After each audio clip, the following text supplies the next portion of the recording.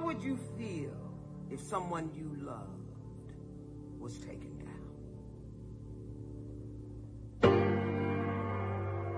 America, Rosa did sit on that bus. Please don't let them divide us. All hands on deck. All hands on deck.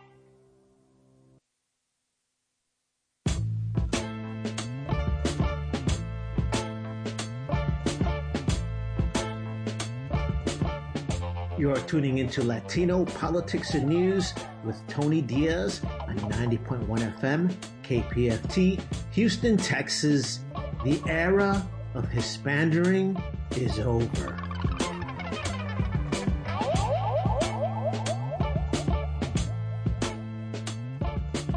Thanks for tuning into Latino Politics and News. This is Tony Diaz. We recorded the show remotely for broadcast on Tuesday, June 9th, 2020. Today, we have a program that will address some of the social discrimination that has been with us for generations and has led up to the current crises involving the slaying of George Floyd. Because we are still practicing social distancing policies here at KPFT, we can't broadcast live and therefore can't comment in real time on the slaying of George Floyd. However, we can continue in our decades-long mission to address a lot of the social discrimination that has gotten us here. On today's program, we speak to two activist icons from Houston that know the history, have made policy change, and are with us as we get through this and demand structural change on the other side of this. At the top of the show, we'll talk to legendary activist and now general manager of KPFT, Drew Domboni, who will give us a profound analysis of some of the policies that need to be addressed and some of the historical moments that have been overlooked. On the second half of the show, we'll talk to Johnny Mata, Latino activist icon who has been involved in many of the important civil rights work that has helped improve lives in Houston, Texas, and demanding and seeing social changes. We speak to both of them in an effort to heighten awareness and get us ready for the continued work that will be necessary to change a lot of the practices that continue to keep our communities down. That's what our show is about. We are off pledge drive. However, if we were a commercial station, we probably couldn't bring you most of the topics that we address week in, week out. We hope that you can still make a donation to KPFT. You can visit kpft.org and make your pledge online in the name of Latino Politics and News. It does our part to keep this 50-year project of free speech and deep thoughts continuing, and we hope that we bring more and more people to the table. Thanks to our crew for donating their cultural capital to keep this program going. Leti Lopez, Rodrigo Bravo, who mixes the show remotely, Claudia Soler Alfonso, Jesse Aranda Comer, who is our summer intern through Rice University, Laure Flores, Stefano Cavazza, El Castillo. I'm happy to join you every Tuesday from 2 p.m. to 3 p.m. for Latino Politics and News here on 90.1 FM KPFT. That's followed by Nuestra Palabra, Latino writers having their say at 6 p.m. And I also get to see you on the political talk show, What's Your Point, on Fox 26 Houston, Sundays at 7 a.m. This is Tony Diaz with Latino Politics and News. Thanks for tuning in. When I was young, I used to wave a smile at the police.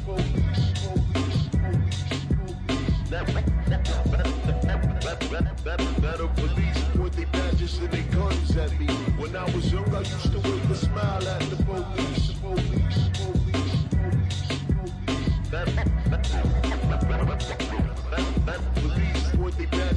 I remember looking out the backseat window, blow my breath for condensation, finger my initials lose initially. Thought the boys in blue would be my heroes. Grow up to raise a family like Carl Winslow. Fighting crime, chasing bad guys, you know the symbol. Life, now I use a nightstick to beat the tempo. You have the right to remain silent. Anything you do will be used to plug your tempo. All up in my mental, I knew that I was gonna be a cop. I thought they would be there when my cousin Frankie got shot. They were not, he was paralyzed cause of paradise. With paranoid, turned a switch into a ghetto paradise. I see different with these para eyes. I wish I had a parachute cause I only feel bulletproof in the sky. As I grew up, compared the lives of me and my cousin, I knew the only difference is that I was scared to die. All lives are parallel, all lives are parallel. All men created equal till we in the cell. All lives are parallel, all lives are parallel. All men created equal till we in the cell. When I was young, I used to wave a smile at the police.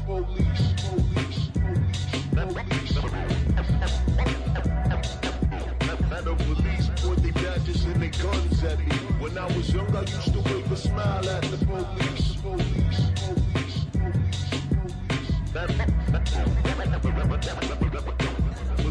point their badges and their guns at me. It's like a rite of passage. All of a sudden you fit the description. I'm calling every young person to listen. See, I'm made in this image, but the sketch artist depiction telling me that I'm a criminal, prepares crucifixion. Okay, this news is itchy. I'm not a suspect, I'm more of a victim of the judicial system. These cops are stripping, and I'm sitting up here, sitting in fear, because I know my pigment is too dark to be innocent. I'm being sincere. On the other side, the gangs is just looking like, why is you here? If you ain't riding with us, you dying. You getting that clear? Like, homie, we grew together. Why you looking at me as if we never knew each other? Like our moms didn't go to church and our little brothers didn't go to school together. Man, I am you forever. We are the same person, the same streets, walk the same block, ran and ducked from the same cop. Until your bullet hits me, now I'm just another teardrop. All lives are parallel, all lives are parallel. All men created equal till we in the cell. All lives are parallel, all lives are parallel. All men created equal till we in the cell. Thanks for tuning in to Latino Politics and News. This is Tony Diaz. The slaying of George Floyd has revealed to some folks the racial inequities of America. Other folks have fought to survive, defy, and overturn those inequities. Here at KPFT, we've been broadcasting shows remotely, and sometimes we record weeks ahead of air dates. We're not going to try to cover the death of George Floyd second by second. Instead, we're going to continue to profoundly examine the generations-long structural discrimination that's gotten us here. And we're going to talk to our community brain trust to get us through this. For that reason, we're joined today by Judan Boney, General Manager of KPFT. First of all, welcome to your show on your station, Judan. It's a community station, but one that I'm happy to be a part of, Tony, and glad you're with us as well. I appreciate that, and I want to remind folks a little bit about you. Of course, you are iconic in our community, but I do want to remind folks that you attended the University of Texas at Austin, where you became involved in black and brown student activism at that time. And at that time, I imagine it was a lot different than it is now. We know you got the pipes for TV and radio. After you did TV and radio, after that, to the Urban League, you became the chairman of the National Black United Front chapter in Houston.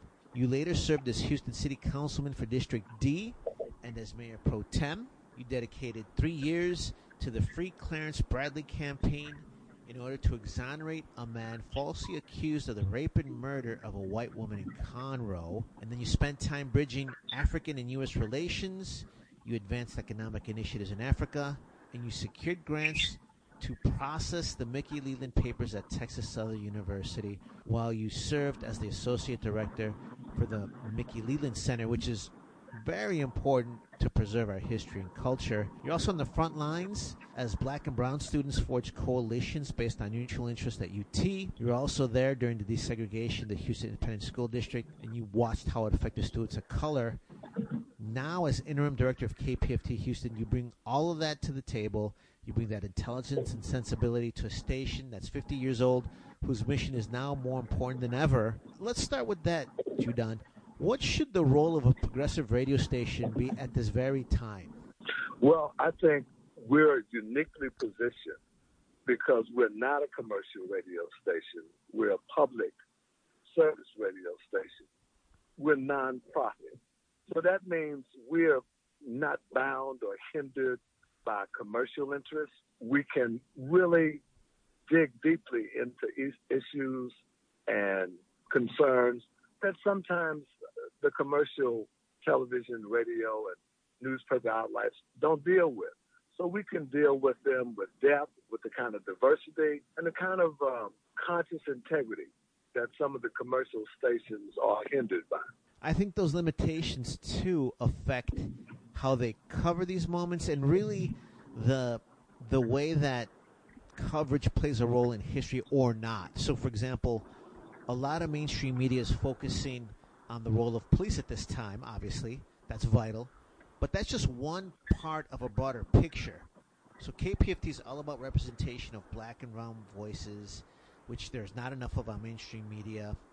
And Latino Politics and News, Nuestra Palabra, we're always advocating for more education in our communities. So you, as a former city councilman, what are some of the key areas that we should be focusing on to address structural discrimination? One of the things that has been interesting to me as I have monitored and watched the coverage and media discussion coming out of the tragic death, but this has been going on all along. This is just one that was caught on camera that caught the public attention. All of these issues, racial discrimination, lack of diversity, excessive force, this is not new. This has been a continuing saga that we have not been able to resolve at the local, state, or the national level. This has just brought it back to the front and become a national issue. But this is nothing new for us. In the case of Clarence Brandley was on death row for 10 years. But the fact of his innocence and the injustice and racism that were a part of his case had been there for years and decades, and it exists today. Wow. So this is just another example, a poignant example of how far we need to go and what we need to continue to address. Well, I'm proud that we can all come together through the station and through the shows that we put on the air to bring some of that history back, because it evaporates. It erupts, then evaporates. Given that, give us a context on the evolution of some of the different facets that people are trying to implement now. So, for example, we're going to hear a lot more about citizen review boards. How can those structures be given more teeth, and what role can that approach, as well as others, play at this time? You know, I was thinking about that because it was I'm going to say 20 or 30 years ago, certainly when I was on city council. That was in 97, 98, 99, 2000. And before that, in the early 90s. And, you know, I used to meet with the executive staff of the Houston Police Department once a week. Police were very opposed to civilian review boards. I used to wonder why. You know, we would debate it, discuss it, and they would just adamantly oppose, saying that, well, they didn't have the training, they wouldn't be able to view the information objectively and make recommendations. They were just adamantly opposed. But we've seen in other cities, in other states, civilian review boards have worked well. And I think it's time to have that discussion again when there's not a case of overt racism or discrimination. I think what we see as we look across the country is that we continue to need more civilian oversight. We know how and have done it successfully in other places, and the problem of diversity in law enforcement, the problem of police accountability is still real. And we need to address it in order that we can not only have justice, but we have equity and real collaboration between the community and law enforcement.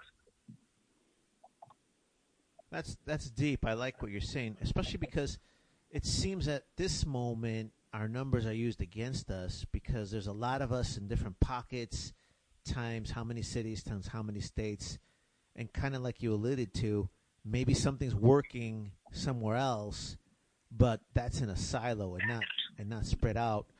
Can you think of any other lessons we can learn from the past? Because you've mentioned past cases that, unfortunately, I have to confess, have fallen off of my radar, but then pop up again.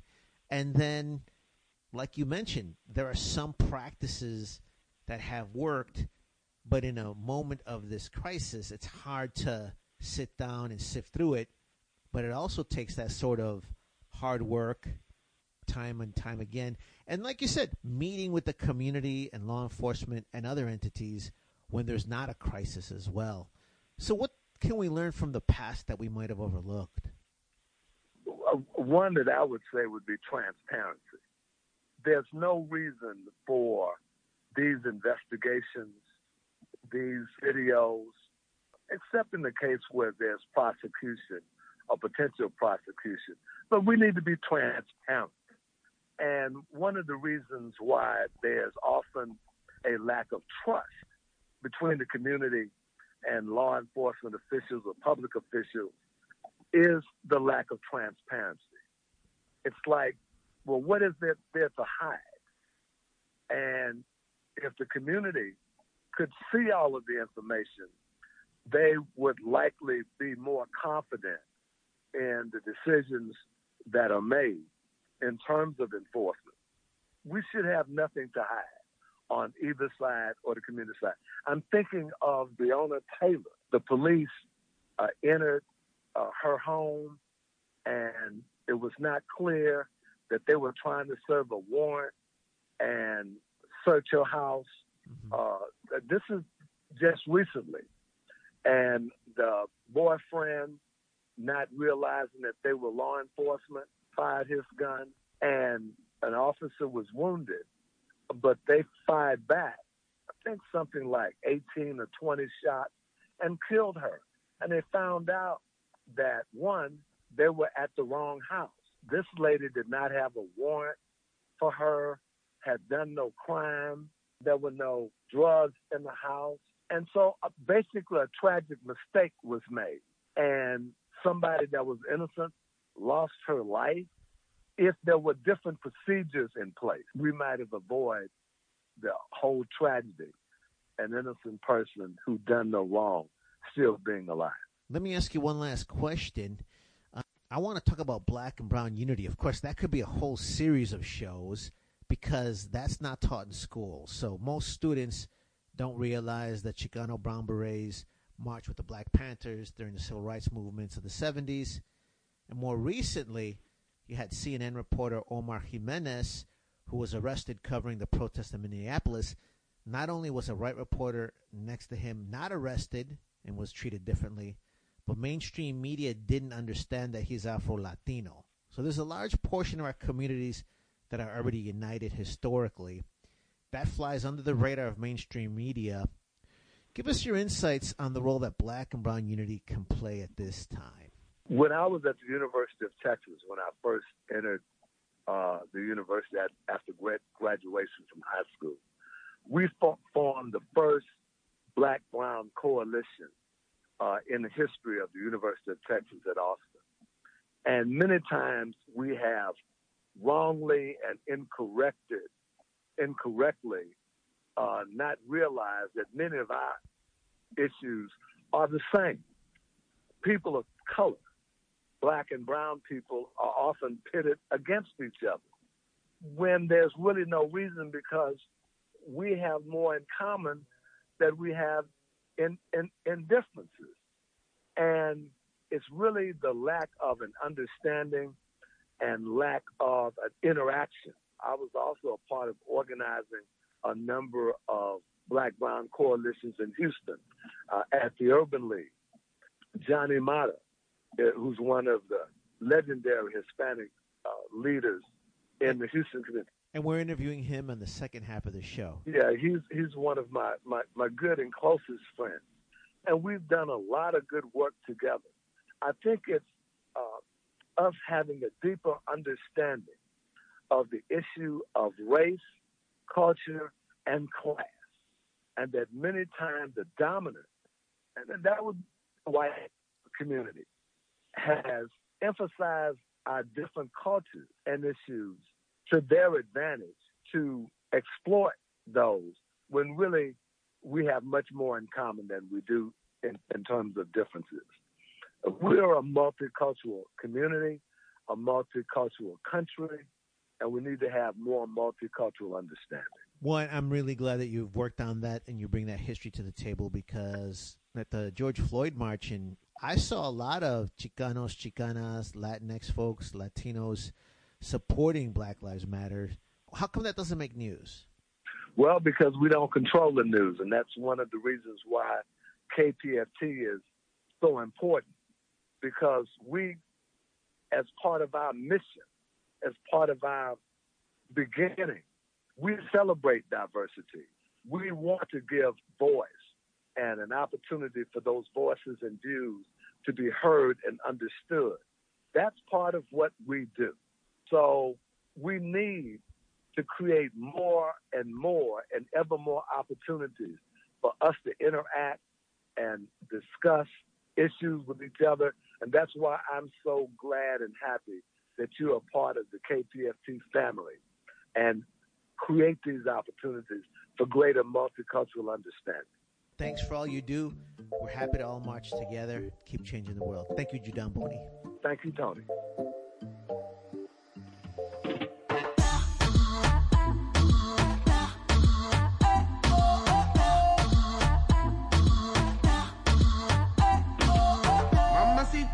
Mamacita, qué bonita. Mamacita. Ella no le baja nunca tumba. Siempre anda lista para la rumba. Dos amigas que le secundan. Salen y gastan la punta. Le gusta sudarle el alcohol. Sola la pasa mejor. Vestida de Christian Dior. Siempre llega cuando sale el sol. Dame de lo que yo sé. Una botella de rosé. Que la chori tiene sed. Ese booty mami la rompe. Ella tiene algo que hace que a mí me guste. Ella tiene algo que hace que a mí me guste. I'ma put you in the mix, put you in the mix, put you in the, put you in the, put you in the mix. Alright, okay. I'ma love you all kind of ways. Boy, you got me caliente when you call me mamacita. Alright, boy, you got me saying ooh la la. Ay, Dios mío, oh my God. Call me mamacita. Mamacita, mamacita, qué bonita. Mamacita.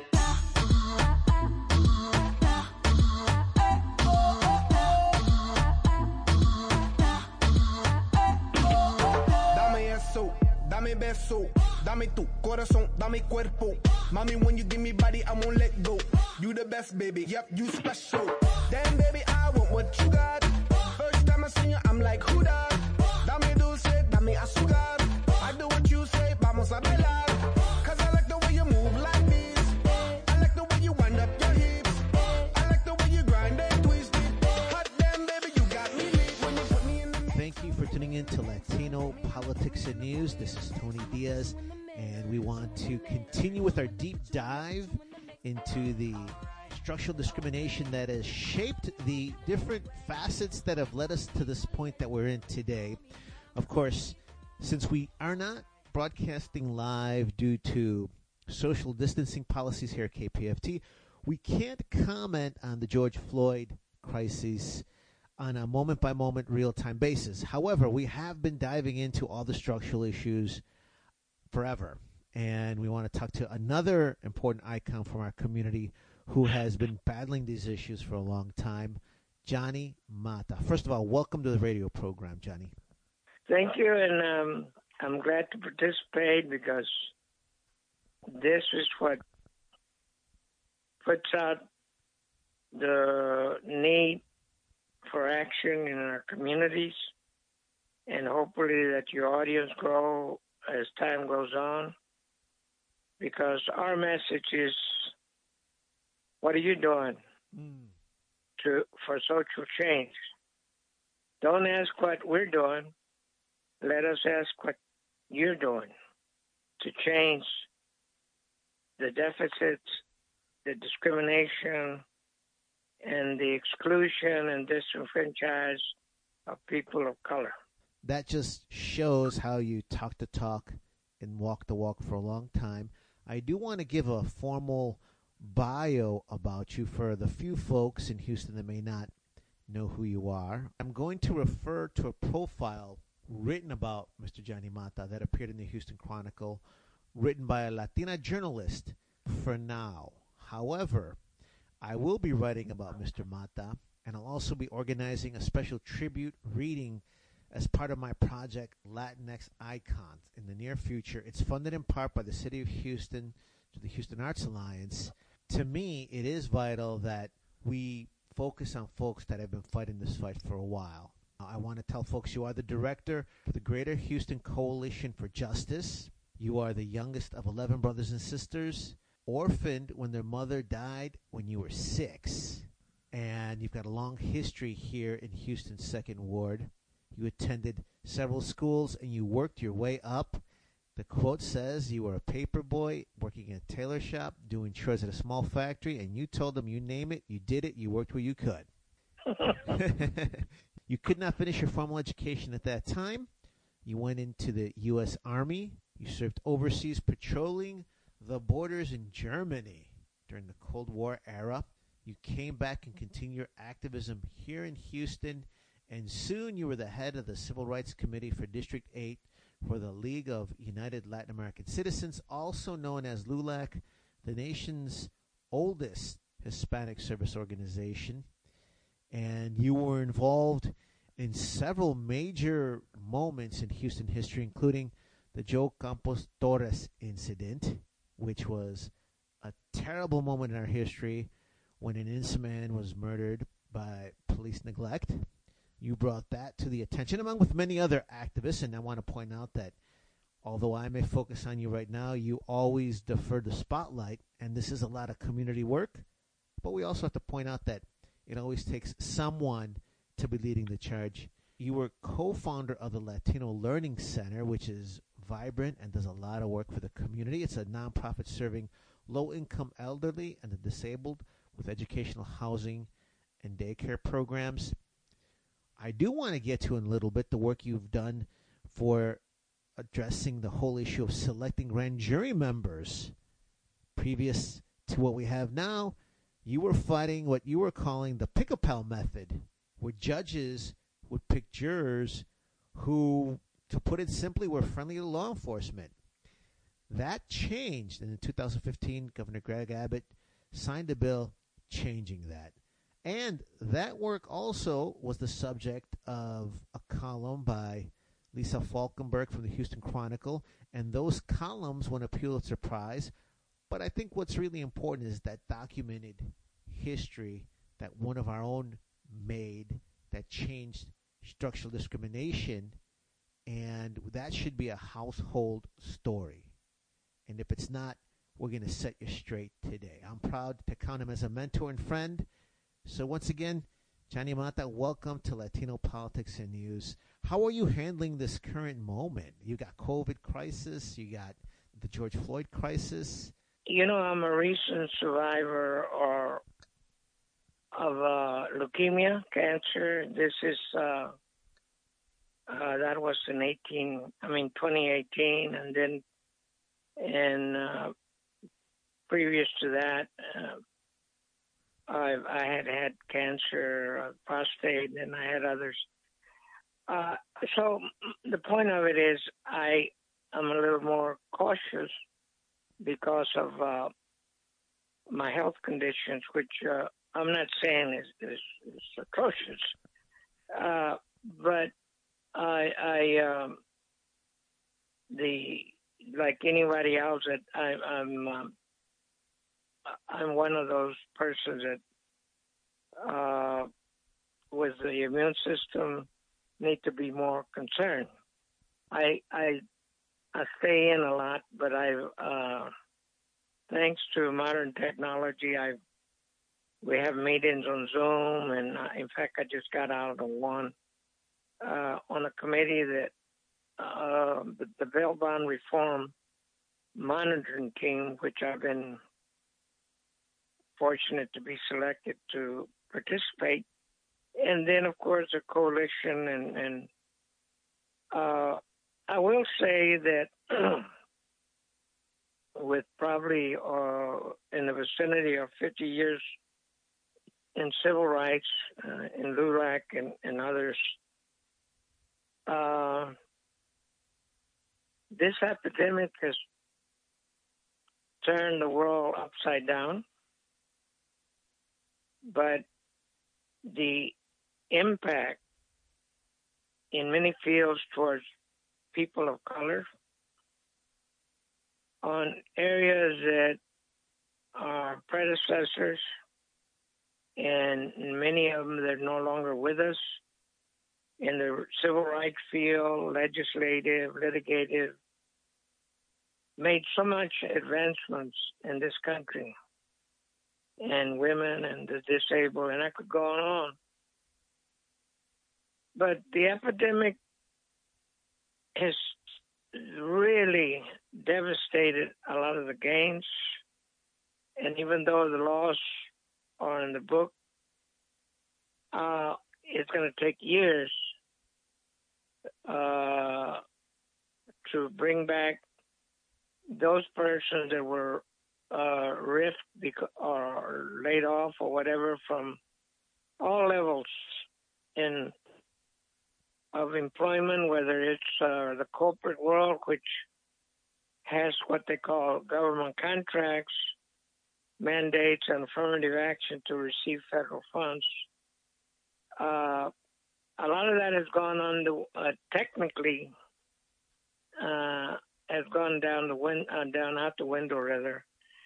And then of course we also have the nation has identified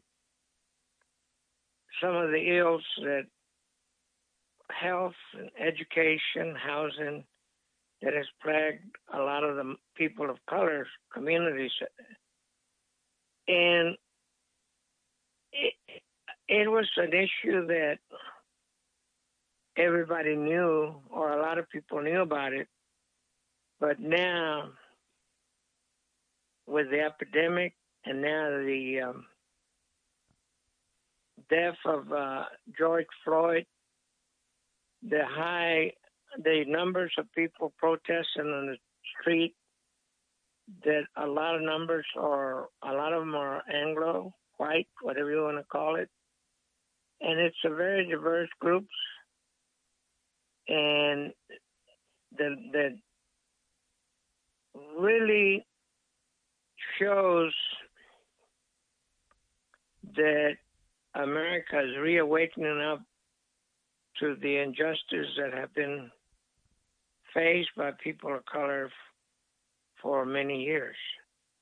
And we hope that in all those topics that I mentioned to you, that we will have a concerted effort to rectify the injustice, even the playing field for everyone, but more so address the hatred in America that a lot of the community, I'm not just saying a few, but especially the younger generation that is coming up the ranks, that will take over the torch after we're gone.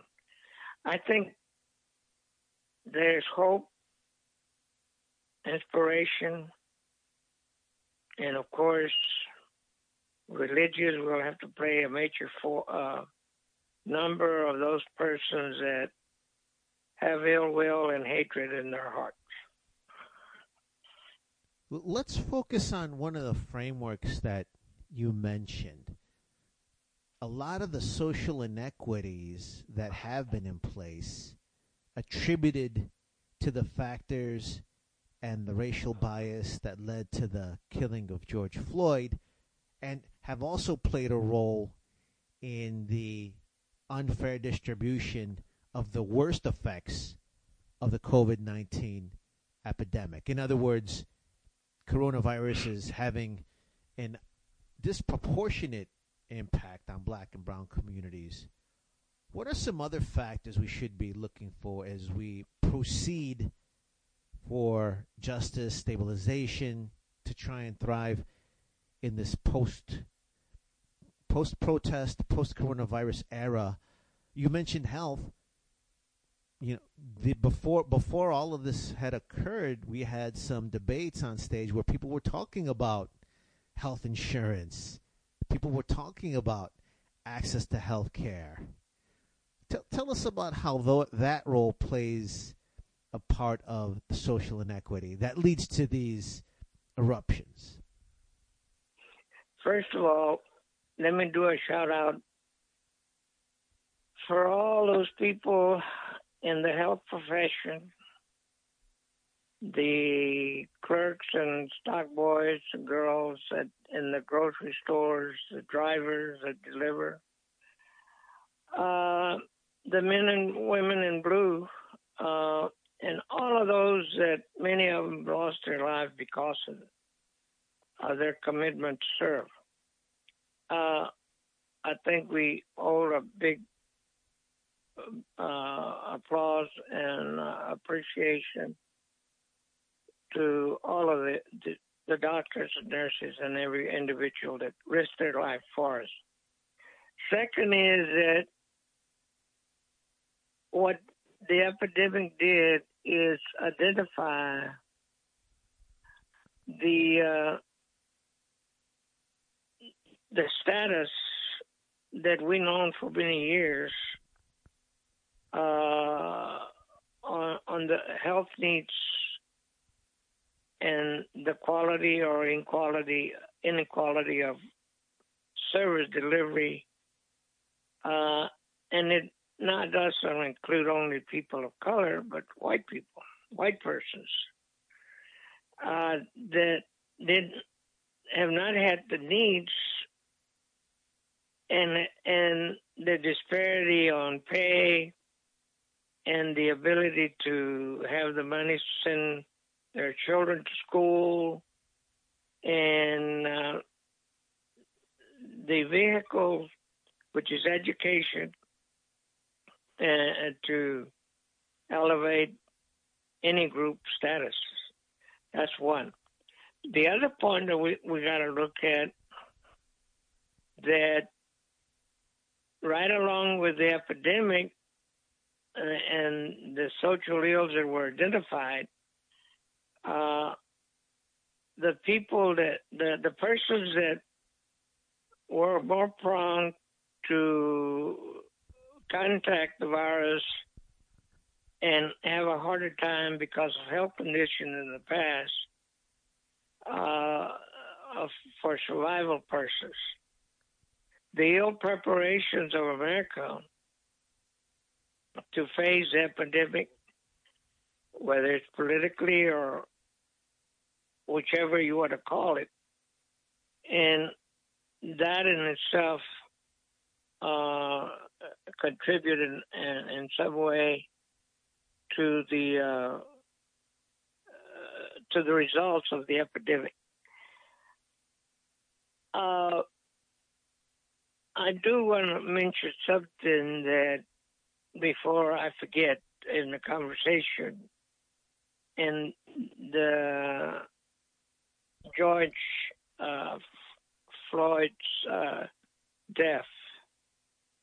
About 11 years ago, or maybe 8, I don't. I think it was 2002. There was a Mexican immigrant that came visit a family in Baytown, Texas, and he was having some problem with blood pressure. Went to the hospital and left, and he was in the streets and got arrested by the Baytown police. And a similar situation that happened to George Floyd happened to him when they detained him, they threw him to the ground, the knee on the neck, and the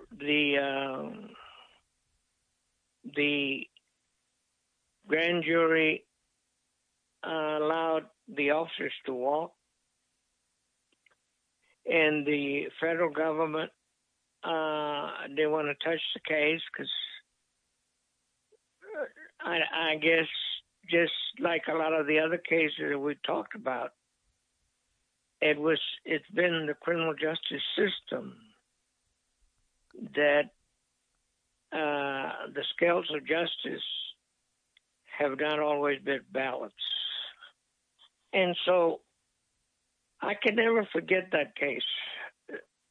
And I can't forget the Jose Campos Torres case, which a young man returning in 1977 from Vietnam was arrested at a bar and then beaten up, taken to jail, and they said, no, you didn't take this man to the hospital. Then they took him back to what they called a hole, beat him up again, and threw him in the bayou. And where then on a Sunday morning, they found the body floating, but a young rookie had spilled the beans. I guess his conscience was a lot better than some others had been in the force too long. Having said that, this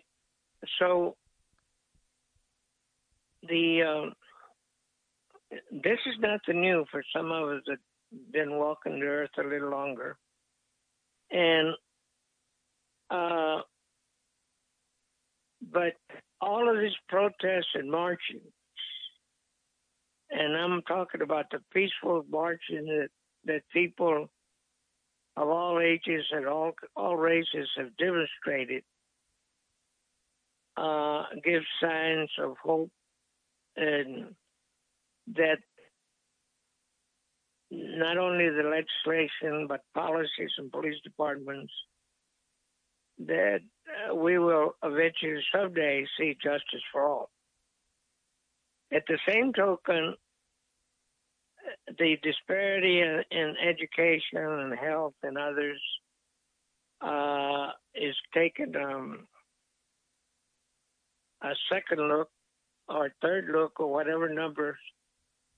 And I think that we've gone into an area that has examined our conscience, and all of these areas, it will probably make our communities more loving, more caring, more giving. Well, it's vital that our community find out about previous cases, previous injustices for many reasons. But I think the mainstream media isn't built to preserve that history. We're not getting that history in schools. We're not getting Mexican-American studies or African-American studies at every single school. On that note, earlier we interviewed Drew Domboni, who sends his regards and spoke highly of you. And he mentioned the Free Clarence Bradley campaign, which was created in order to exonerate a man falsely accused of the rape and murder of a white woman in Conroe. What role have all these cases played? Should we be surprised that they've been ignored by history? And should we be scared that the George Floyd case will be swept under the rug and forgotten by history too? Or should we take this as a lesson and demand that all these histories stay alive in our minds? My answer to you only lies on the citizens of this country and the remembrance of what happened throughout the years, and then their real effort to get involved in whatever organization and the Sierra Club, whatever you, LULAC, NAACP, the PTA, you name it. There's more than room because history has shown us through studies and through reality looks that less than 10% of the membership really participate in a meaningful way. And many of the people have normally wanted status without working for the goals and missions of the organization. So I hope that the involvement in this country on what they've seen in the media to turn around and don't leave it to Mikey to do it all. For you to reduce the number of videos, watching the TVs and soap operas and whatever, and it doesn't matter who you are. Set aside time from your busy schedule to do meaningful things for others. And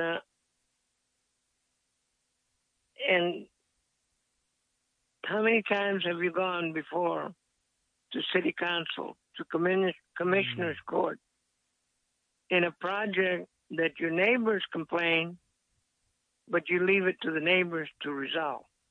Whether it's environmental, that creates harm to your neighborhood, the epidemic, in other words, that realizes that we're indefensible on a lot of health issues that requires our money, our attention, and making your elected officials accountable for what they got elected to do.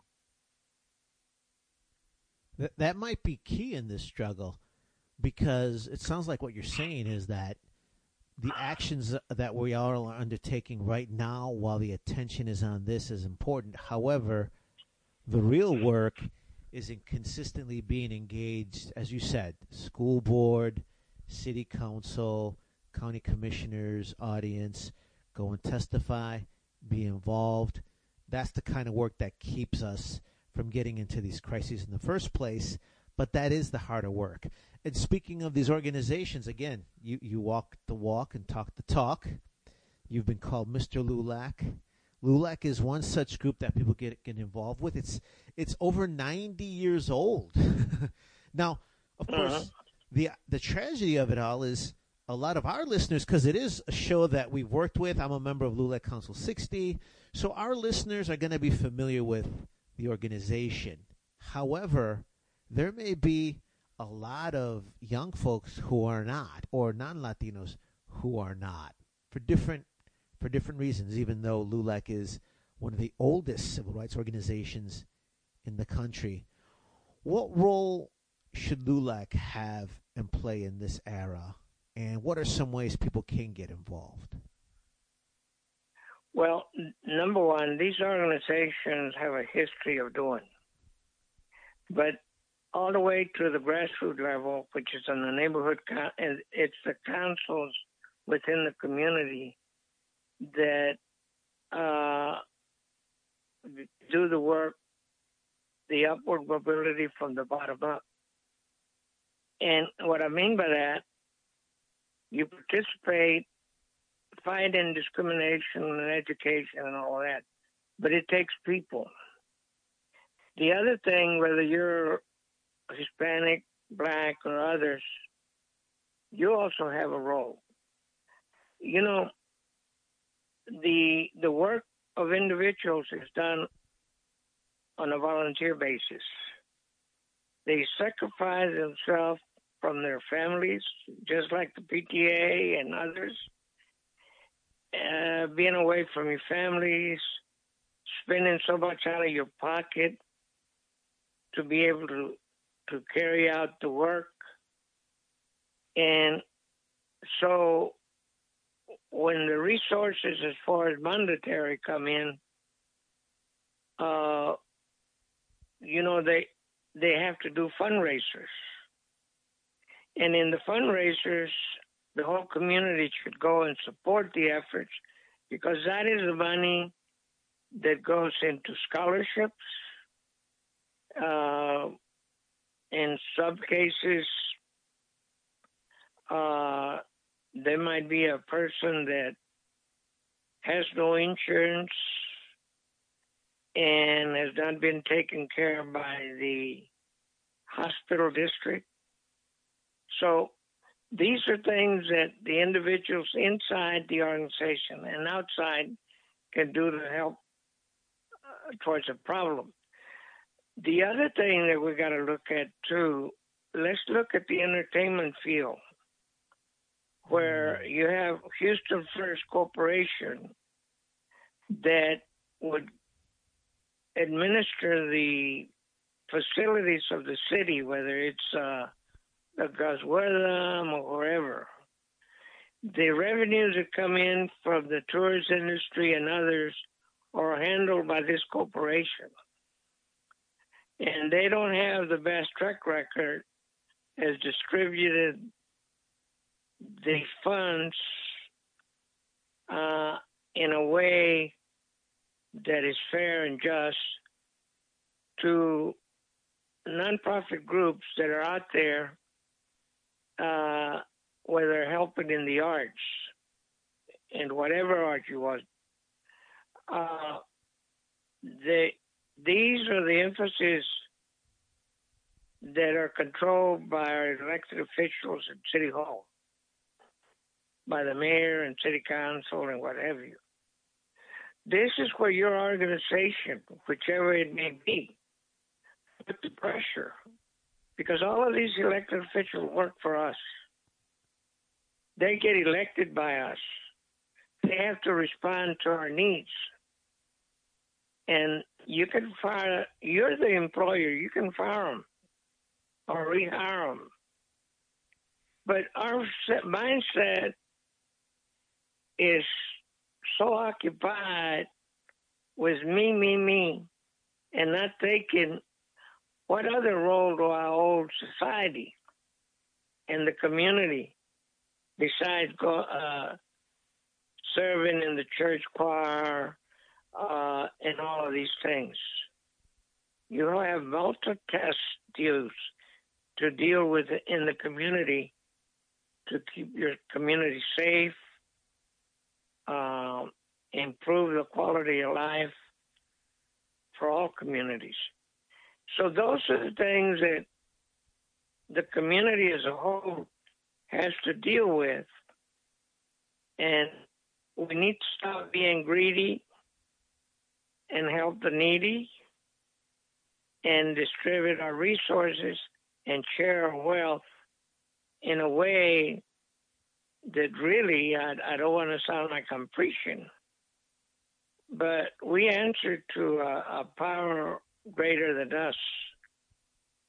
And these are the things that you're taught at whatever religious or church you belong to. So we need to practice what we preach. And we need to change our mindset. And let me tell you another thing further that you brought up in regard to hate and biases. That begins at home. What the parents, in their choice of words, the meaning of other ethnic groups, hate sometimes is spread at home. It's carried to the schools and throughout life. It's just like leadership. You're not born a leader. You have to develop the leadership skills that you obtained by your predecessors. And then it's all in your commitment. What is my commitment to life? It's just me, or is it how much time am I going to be put in lifting the lives of others that are not as fortunate as I am?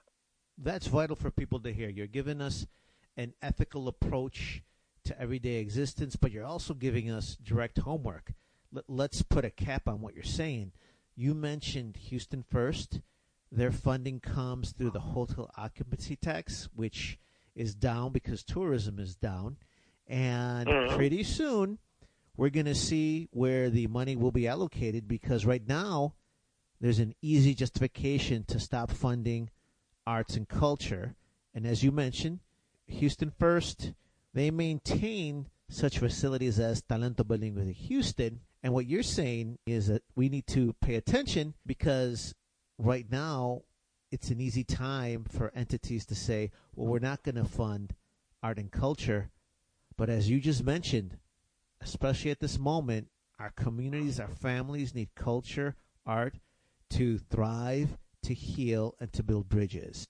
I could have said it better.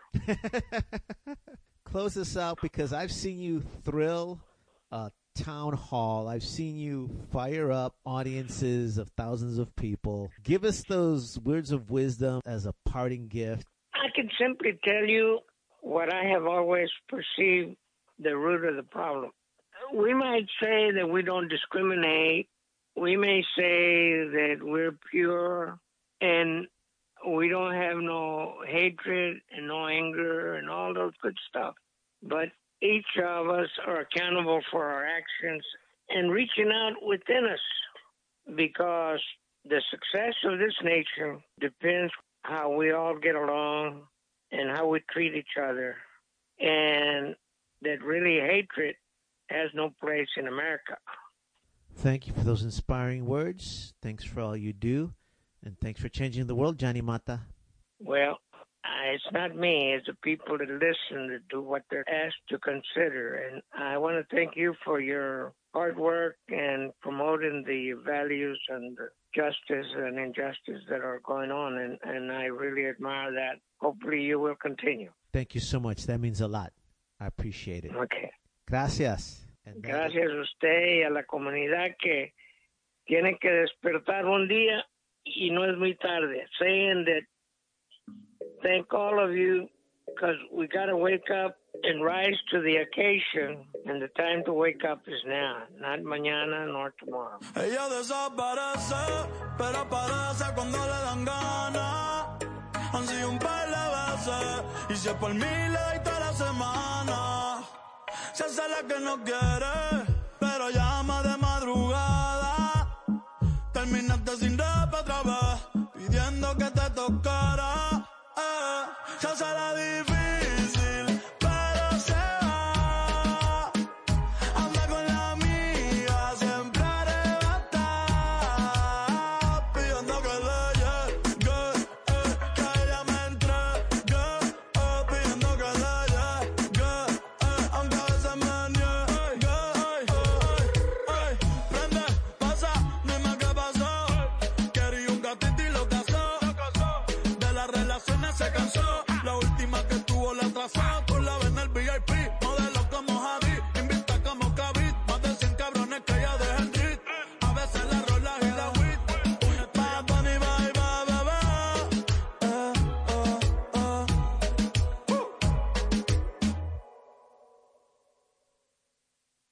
Since 1970, KPFT has been driven by people giving their free time to answer phones, sweep floors, run soundboards, and much more. Unlike commercial radio, passion, not advertising dollars, fuels the radio you hear. Do you have a few minutes to lend a hand? Volunteers come from virtually every walk of life and support our operations at any hour of the day or night. Call 713-526-4000 to learn more about volunteering at KPFT, or visit kpft.org to download a volunteer application. If you're on a limited budget and can't afford a pledge right now, volunteering just a few hours a month can qualify you for membership. If you run a business, your effort and materials could be considered a tax write-off for support of this nonprofit radio station. Again, that's 713-526-4000, or visit kpft.org. This is commercial free, listener sponsored Pacifica Radio, KPFT, Houston.